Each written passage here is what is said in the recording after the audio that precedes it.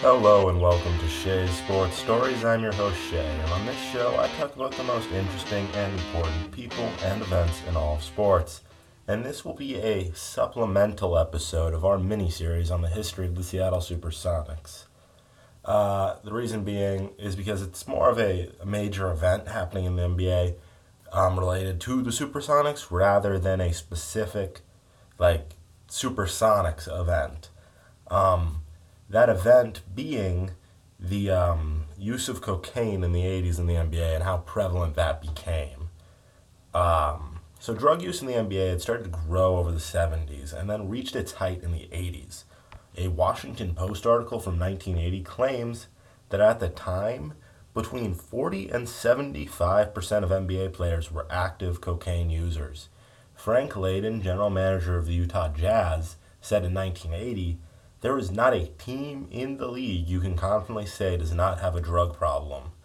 Layden, unfortunately, would know better than most how serious this problem was, as the first casualty of the cocaine era was on the Jazz.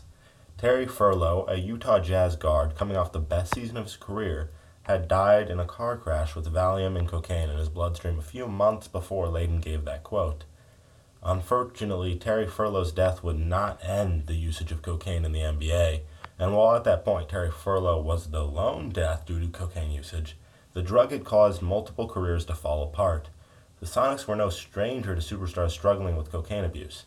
David Thompson, the player who inspired this episode, was a superstar in the ABA and the NBA with the Denver Nuggets.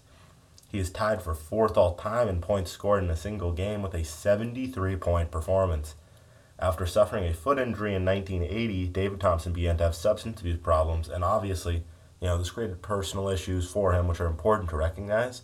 But just to look exclusively at the basketball for a moment, in the 1980 and 81 season, Thompson averaged 25.5 points per game. The year after, Thompson averaged 14.9 points per game. He then left Denver for Seattle, had an incredibly erratic debut, and eventually his substance abuse challenges led to him going to rehab. Seattle had another superstar who dealt with cocaine addiction, Spencer Haywood, who similarly to Thompson suffered a severe decline once he started using the drug. Haywood has since been very open about his struggles and tried to discourage others from following the same path, likening cocaine to the devil. Much like Terry Furlow's death, David Thompson and Spencer Haywood's very public struggles still weren't enough to discourage the usage of cocaine in the NBA. That wouldn't happen until the death of Len Bias. Bias was an elite college basketball player, becoming a two-time ACC Player of the Year and a two-time All-American.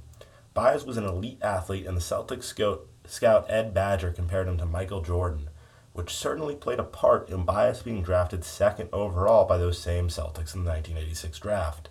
Bias went to Boston and signed a 5-year endorsement deal with Reebok. He then returned to his dorm in Maryland. At his dorm, he used cocaine for the first time and either overdosed or had a bad reaction to the drug and died due to cardiac arrhythmia.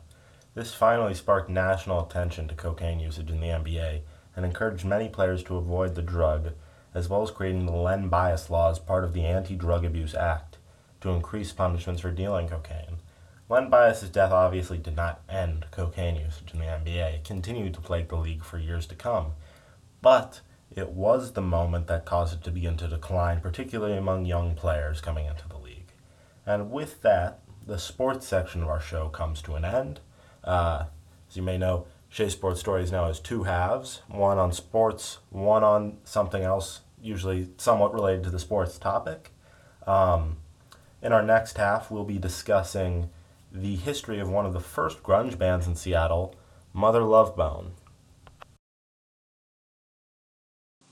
Welcome to the non-sports half of Shay's Sports Stories. So on this half, we're going to be discussing the history of Mother Love Bone. Mother Love Bone was formed in 1987 in Seattle, featuring Jeff Ament, Greg Gilmore, Bruce Fairweather, and Steve Goddard, and frontman Andrew Wood. By 1988, they were playing local shows and recording music, quickly establishing themselves as one of the most promising bands in Seattle. While not the first, they were one of the early bands to enter the grunge scene, and they were also pioneers of alternative metal. The band's early success helped them sign to Polygram in November 1988. The band released their first EP, Shine, a few months later in March 1989. Shine was one of many things released by early grunge bands, which contributed to Seattle getting more national attention in the music world. To really see how early and important this was, I'll say that 2 months later, after Shine was released, Nirvana would release their debut album, Bleach. In 1989, Mother Love Bone was working on their debut album, Apple.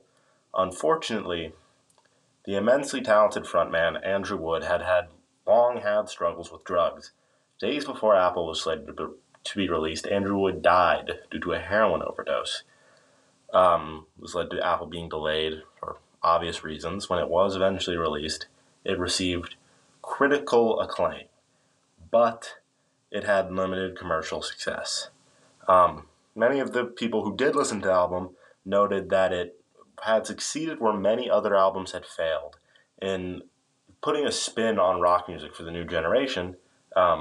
So to kind of put that in my own words, be a little more direct about it, it was one of the first albums to really figure out what grunge should be, what the sound should be, and it was one of the first to really succeed.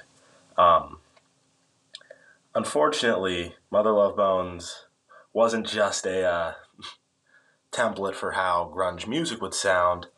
It had another unfortunate premonition with Andrew Wood's death, with many other grunge frontmen dying in the future due to drug overdoses and suicide. The aftermath of Mother Love Bone both reflects and counters this. Chris Cornell formed an Andrew Wood tribute band with Mother Love Bone and Eddie Vedder called Temple of the Dog. Cornell, a very successful grunge frontman, died by hanging in 2017. But, what's been quite a dark episode so far, I think it is worth noting that, in a way, Mother Love Bone's legacy has been morphed into the opposite of these tragic deaths, as Gossard and Ament joined Eddie Vedder in forming Pearl Jam after working together on Temple of the Dog. While many may overstate the connection between Mother Love Bone and Pearl Jam, it's still, obviously a very strong one. And I think it's worth noting that Pearl Jam is notably considered a little different from other grunge bands, a little more positive in a lot of ways, a little less depressive, and has, kind of in a way, while still sharing many of the themes, veered in a different direction from a lot of these bands. And they are still making music. They're still succeeding, despite a lot of the struggles that grunge music has had. They've managed to keep going and avoid a lot of the really tragic pitfalls that a lot of their fellow musicians in that scene have faced. And that is all for this week. Thanks for listening, and stay tuned for more great content on 88.9 The Bridge.